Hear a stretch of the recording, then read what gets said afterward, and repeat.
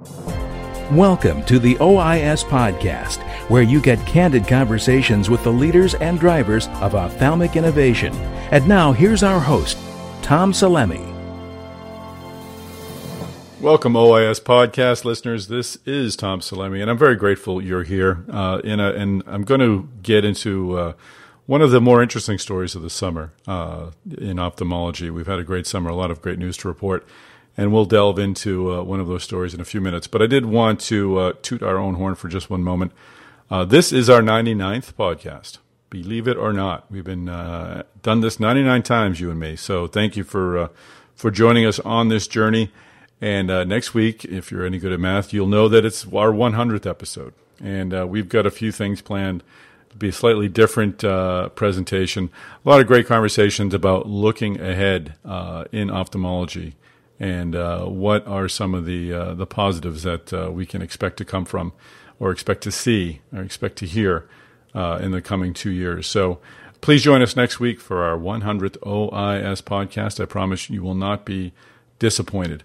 And no disappointment with this one either. We've got a great story to tell.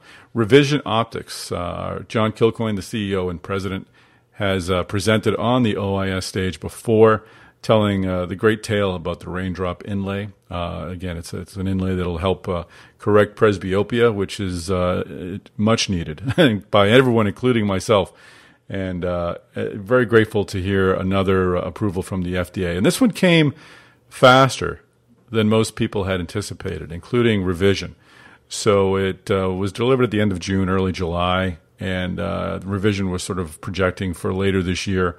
And now they're switching to commercial mode. And John really gets into what that means, how the company will be selling this product, positioning this product, whether direct-to-consumer makes any sense, whether it's going to focus on optometrists who see folks like me who have trouble reading things like they once did.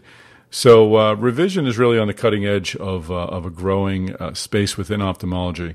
So John's insights are extremely valuable. I hope you enjoy them, and please tune in next week for our 100th podcast. Now this conversation with John Kilcoyne. Well, John Kilcoyne, welcome to the podcast. Tom, it's great to be here. Thanks for having me today. Very happy to have you, and you've been a regular at OIS. I know we've got a number of your presentations up on OIS.net, and the last one you gave at ASCRS, you sort of included Field of Dreams in there, which was a sort of a nice way, as if you build this sort of product, the patients will come. And you did build it, and you got some big news last month. Can you first just tell us a bit about Raindrop and your news last month from the FDA? Sure. Just for those who may not be familiar with Raindrop, it's a corneal inlay that's placed under a femtosecond flap in the non-dominant eye. It's about 30 microns in thickness and 2 millimeters in diameter. So essentially you lift a LASIK-like flap, place the Raindrop down on the stromal bed, light-constricted pupil, wait for 30 seconds or so for the Raindrop to take on a dimpled or mottled appearance, and then hydrate the hinge of the flap and put the flap back over. And when that flap comes back over the Raindrop, it creates somewhat of a central elevation. And over the first 24 to 36 hours or so, you get a epithelial remodeling across the anterior curvature of the cornea. And that's that epithelial remodeling, which creates a prolate effect, is what drives the improvement in near and intermediate vision. So as you had mentioned, we did have the good fortune of having an approval on June 29th. It did come a little more quickly than we had anticipated. We were preparing for panel.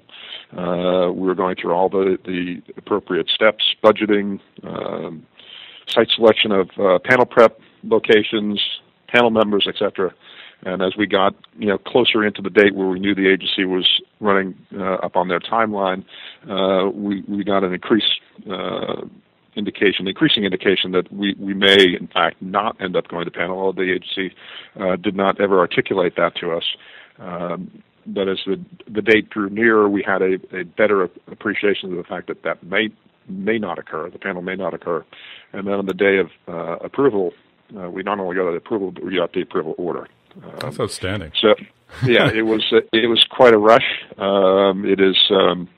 The good news is it became a little bit faster and quicker than we anticipated. The challenge is it came a little faster and quicker than we anticipated. So we are moving as quickly as we can to put all of the final pieces of the puzzle in place with regard to UDI and labeling, et cetera, and making sure we conform with the agency's requests. And I have to say that through the whole process, the agency was on time, either on schedule or ahead of schedule. We had a great review process with Jeff Brocious, who was our lead. Eva Aurora, who was our medical reviewer, did an outstanding job. She was always there.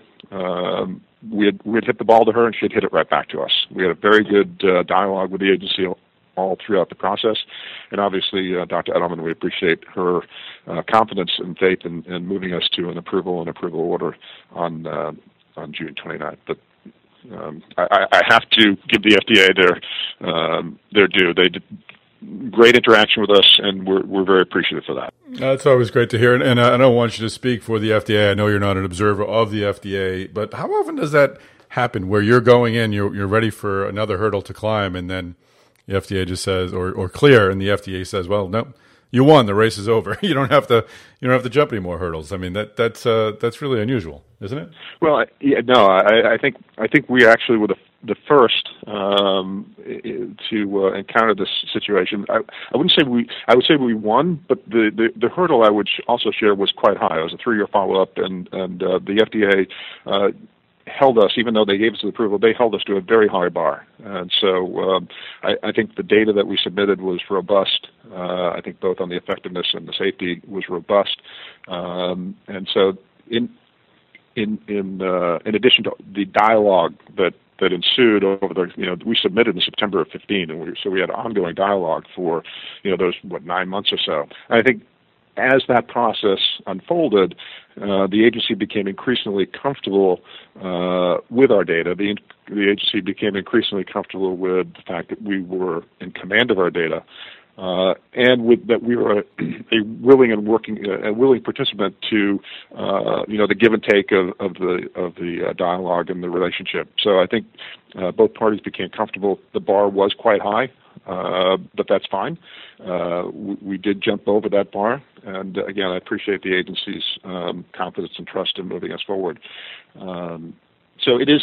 I think we were unique. Although I'm very gratified to see that since that time we've had AMO got an approval, Shire got an approval. So I do going up the hierarchy. I think Dr. Shuren also and Bill Maisel are trying very hard to be measured and appropriate with the advisory panel or panel meetings, the advisory meetings. So I think it was a good effort all around, and I think the benefactors are going to be the patients and surgeons in our space. Yeah, we literally could not keep up with all the good news at OIS. We were trying to put together our weekly newsletter, and we kept having to rip it up because there was so much coming through the pipe. It was an extraordinary month. So as a leader, you're kind of positioning yourself or readying everybody for this last stage of FDA review. You get that review earlier than you like, which is a wonderful problem to have. What do you do next? Is there a pivot involved, or is it more just kind of we just skipped this step, now let's skip ahead a month and a half and pick up at that point? What was the challenge for you and for the company?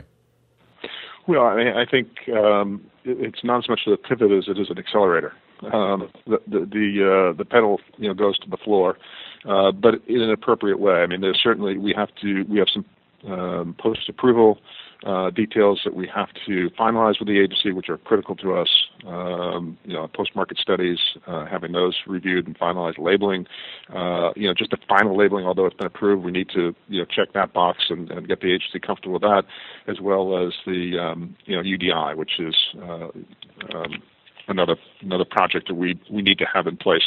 And again, we were anticipating that we would probably be a panel in the fall, and that the approval would come sometime later in the year, and the approval order probably not to Q1 of 2017. So, that was our planning process. Now we're in a situation where, we have an approval, so we're trying to, in an appropriate and a measured way, bring that timeline in as quickly as we can without obviously sacrificing on any of our quality metrics or obviously patient safety issues. So. Mm-hmm.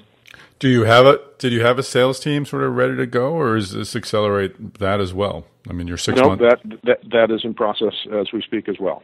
So we have recently hired Frank Shields, and we're very excited to have Frank on the team.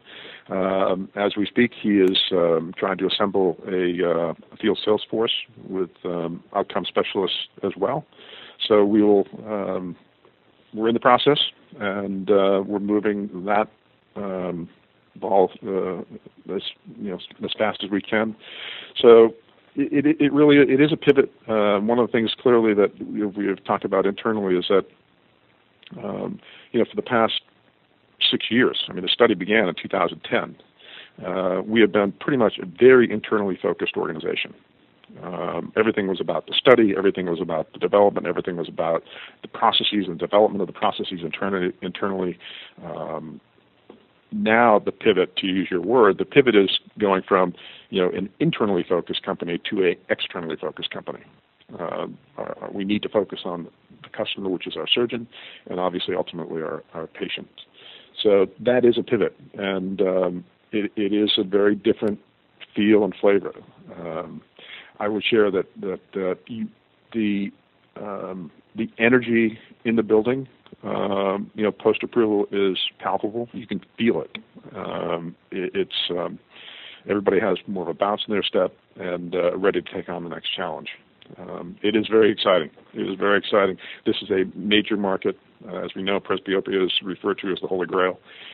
We hope to be able to play our part in helping patients reduce or eliminate the need for reading glasses and provide them with a great outcome. I've shared on this podcast before that I'm ready for the reading glasses, so I'm cheering you folks on that. I would like to find a way to. I'd love to say you're unique, but you're one of about 2 billion. Yeah, that's good for you. You don't want me to be unique. Yeah, so, Tom's not a very big market, I assure you. So you've got this. Did you have to accelerate the hiring of the sales team at all? That's what I'm kind of wondering. Or are you just proceeding along the same schedule? No, I mean, we've certainly accelerated. We've accelerated our timelines, and as I said earlier, we're trying to pull in as much as we can, as fast as we can. But the clear items that we cannot change and must get done before we do anything is those follow-up reports to the agency, which we will do, and make sure that they're comfortable with us and taking the next step and moving forward to that first shipment. Hi, everybody. Tom here. Just wanted to take a quick break to remind you that we enjoyed a great OIS at ASRS last week in San Francisco. If you weren't there, well, I have some good news for you. You missed out on the networking and the conversations in the hallways, but you can catch what happened on stage. We're putting it up on OIS.net. It'll start going up probably this week, early next, and we'll trickle it out to you slowly. If you want to have it sent directly to you, then you should sign up for the Ion Innovation newsletter. Just go to OIS.net, add your email in there, and we will send you the video content from OIS at ASRS, and as well as these great podcasts, including our 100th podcast, which will come out next week, and our great written coverage of our events in the ophthalmology sector. Now back to this conversation with John Kilcoyne. So this is I mean, you've been in medtech for a long time. You were CEO at Solace. You were with Micros. You've led sales efforts before. How different though is this? This is a private pay market, and it's one that you in your recent OIS presentation that you laid out pretty well. And you can go through the numbers today if you want to, or people can go on OIS.net and check it out themselves as to how large a market this is. But how do you prepare a company, a device company, an ophthalmology company for a private pay market like this one? Is it markedly different than other sort of sales ventures where you know what the reimbursement is, you know what docs are getting paid? What is that procedure like? I think fundamentally, at one level, there really isn't any difference, because at the end of the day, regardless whether it's a for pay or not for pay, the bottom line is that the product has to work. And so you have to deliver clinical outcomes. You have to be able to provide value to our surgeons and our patients. So whether it's charge $1 and it gets reimbursed, or $5,000 and it doesn't get reimbursed, that part of it is exactly the same. We need to focus on delivering great outcomes, and if we do, we'll be successful. Whether it's for pay, not for reimbursed or not reimbursed, if we deliver great outcomes, we will be successful. So now moving to the next step, I mentioned to you that there's 2 billion people in the world, but let's kind of bring that back to a little bit to reality, and let's look at the U.S. which will be our target over the next certainly 12 to 24 months. Our focus will be in large part on the U.S. and the rollout of Raindrop to the U.S. Surgeons. Is that if you look from the top line, there's 328 million people in the United States. If we then take that number and say, okay, what is in our approved indication? So our approved indication is -0.5 to +1. So of that 328, how many are in that population and are in our age group? That's 28 million. If you take that one step further and kind of put it through another filter and say, okay, this is an elective procedure, to your point about it being a non-reimbursed procedure, it's an elective non-reimbursed. If we put a household income qualifier on it, we'll say $75,000. What does it look like then? So again, through that second filter, you go from 28 down to 13 million. So, it's easy to say 2 billion. That's a great slide for everybody, but the reality of it, the reality of our market with our indication and our age group and and if you put a household income qualifier on it, is about 13 million people. That's still a really big market. It is evergreen. It repopulates and replenishes every year. So it is a holy grail. It is a very large market, and the challenge is making sure that you stay focused to your plan. Make sure you have the technology and identify it for a specific population. That we want to make sure that we put this in patients for the right indications within our approved indication. And those patients that we have seen historically, be it through the IDE trial or some of our, we have a small experience outside the U.S., but clearly they provided that experience has provided great learnings for us as to which patients are going to do the best. Great ocular surface, low MGD, good tear film development, people who typically are compliant to their meds. And there's certainly a recipe, if you will, of which patients would likely do better, and we want to make sure we focus on those patients and impart that information to our surgeons. I mean, what we do want to be is in this launch, whether you're in cardiology, neurosurgery, or in ophthalmology, no surgeon likes surprises. So we will be as transparent as we can with our surgeons to make sure that they understand where we believe, based on our experience, be it an IDE or a commercial setting, where this product will work and perform the best for them and their patients. And I think Luis Vargas on the medical affairs side, who works for us, Sarah Cannon, who's our director of marketing, and then obviously Frank, that group will be heading up the commercial effort, and they will be, I think, very open and transparent in the way that they present Raindrop into the marketplace. How does the approval of other lenses sort of affect revision? Is it better to have other presbyopia targeted devices out there because it sort of builds a critical mass of offerings that you can sort of be part of and you don't have to explain the whole story? Or would it be better to have this field to yourself? No, I think your first point is correct. I mean, the fact that cameras been in the marketplace, I think, is helpful. I think they help us, we help them. Presbya will be online at some point in the future. I think the more opportunities that surgeons have, the more opportunities that patients have, or selection, will benefit us all. I mean, as I just articulated, there's 13 million people that replenish every single year. The market is extremely large and can certainly tolerate 3 players. In addition to, there are other methods of presbyopic correction as well. And one of the things I've really come to appreciate over the 5 years I've been in this marketplace is not all presbyopes are created equal, and no one presbyopic solution is going to be perfect for all patients. So I think what we'll see in this marketplace is over the next years, there is a continuing maturation and improvement in technology that will allow surgeons and their patients to better select the presbyopic correction for that particular patient. Yeah, one of the other things you had referenced my OIS presentation that really had jumped out at me from some of the work we did with a strategic partner.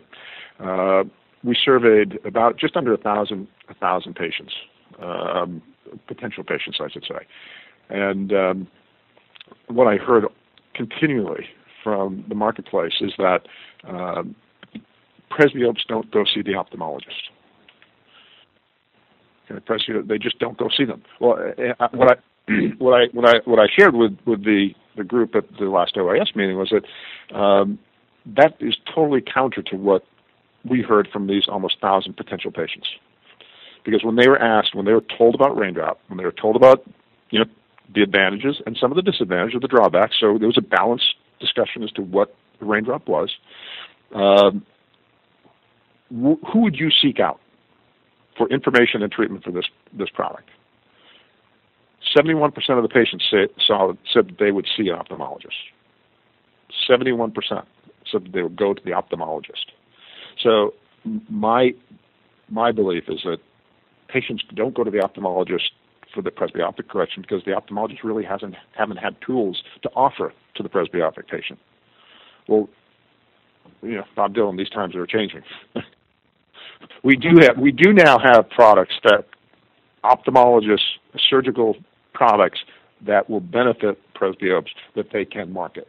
And it goes back to your other point. So the fact that camera's in that market, that we're in this market, presby will be in the market in the future, and other technologies, I think will benefit everybody to raise the awareness that there are surgical solutions that bring these patients back to the ophthalmologist, which leads to more refractive procedures, which leads to more dry eye management, which leads to more cataract identification at an earlier or later stage. So it really is a driving force to accelerate, I think, patients who would not have typically seen an ophthalmologist, not just for their presbyopia, but for all other conditions as well. So I think it's a great opportunity. Is this a direct-to-consumer sort of effort then by you, or do you work with optometrists? I mean, I have an appointment with my optometrist in a month to sort of review my prescription and my situation. Are they going to be referring patients to ophthalmologists to talk about these new products that can help them? Yeah, that's a great question. I think this is, for me personally, this is the closest I've ever come to direct consumer. But our customer still is the surgeon, the ophthalmologist. We will certainly be educating and updating and informing optometrists with regard to direct to consumer. The national campaign is something we would consider at a potentially later date. But when you go to that level and create that demand in the marketplace, you need to make sure that demand can be satisfied. And at the early stages, we're going to have tens then hundreds of doctors over the course of the next 12 months or so doing the procedure. If you go to a national campaign, direct consumer, you have to have, because if you don't, they're going to be frustrated when they go seek out the technology, and they'll go away. So we'll build that momentum over the next years. That's a great point, and you want to make sure it's done right too. You don't want the first impression to be a bad one.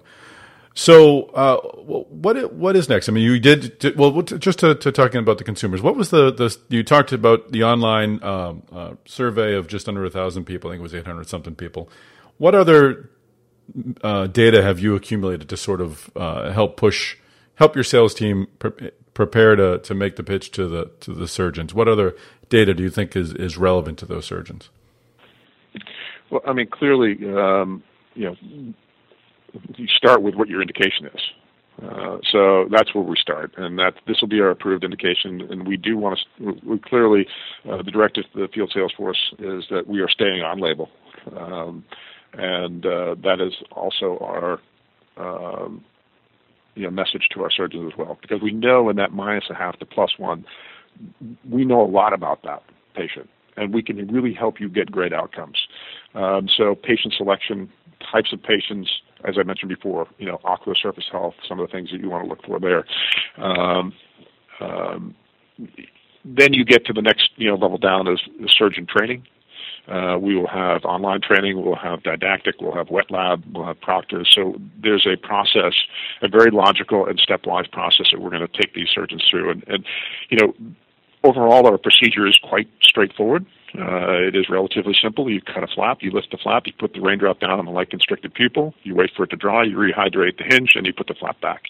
For a surgeon who has done 20 to 25,000 LASIK procedures and flap lifts over the past X number of years, they look at you and say, I don't need the assistance. And the surgical technique, we'll offer some pearls on the surgical technique for sure, because it is a little bit different. But it's also that perioperative environment that we need to make sure that these surgeons understand this is a different patient population. This is, from a counseling standpoint, these are the things you want to bring forward. From a patient follow-up standpoint, these are the things you want to emphasize.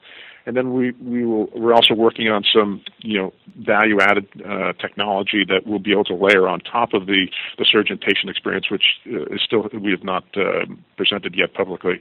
But we're looking to, do things a little bit different in a positive way, where we can hopefully enhance the surgeon-patient experience and improve the outcomes on a long-term basis. So we have high satisfaction rates, both at the surgeon and at the patient level. Terrific. And just final question: how are you capitalized? Do you have the money you need to take this next step, or are you have to be raising some money soon? No, we certainly do have. We're well capitalized at this point. Although, as you can imagine, the U.S. launch is a expensive endeavor. So we will be raising additional capital to support the U.S. launch. I have a great group of investors that are around the table, and I'm very excited to have them be very committed to seeing Revision Optics through and supporting us along the way. But yes, we'll raise some monies and look forward to doing that, because I do think we have a technology and a product that will be rewarded in the marketplace. So, and I do believe our investors are in agreement with that. Terrific. Congratulations again. Like I said, it came as a pleasant surprise. I remember looking at, I read the news about your approval, and then I looked at our coverage from ASCRS, and I'm like, well, we had the timeline a lot farther down the road than that. So I didn't think I'd ever see anything coming that early. So that was great news for you, and it's a high grade. Yeah, it's a high grade problem, but we'll take it. Absolutely. All right, John. Well, thanks for the time today, and I look forward to seeing you at a future OIS. Thanks a lot. Take care, Tom. All right, great. Well, thank you so much, John Kilcoyne, for taking the time to share Revision's plans for its next steps. These are exciting times for the company and for ophthalmology and for presbyopia sufferers like myself. So happy to have some options available to me as I move forward. Speaking of moving forward, next week is our 100th podcast episode. Thank you to everyone who has listened, 1 through 99, including this podcast. It is a real treat to do this podcast. I enjoy each and every guest that I've talked to, but I especially enjoy hearing from listeners who offer comments when I meet them at OISs. So thank you to everyone who has been part of this journey. And again, tune in next week, and I think you'll enjoy that hopeful installment. And I hope I will see you at OIS at AAO. It is coming up faster than you can believe. It's on October 13th. If you remember the Vegas conference, it was huge in size and in success. So I hope you will remember that and sign up to attend OIS at AAO on October 13th. Just go to OIS.net, register for OIS at AAO, and we will see you in Chicago.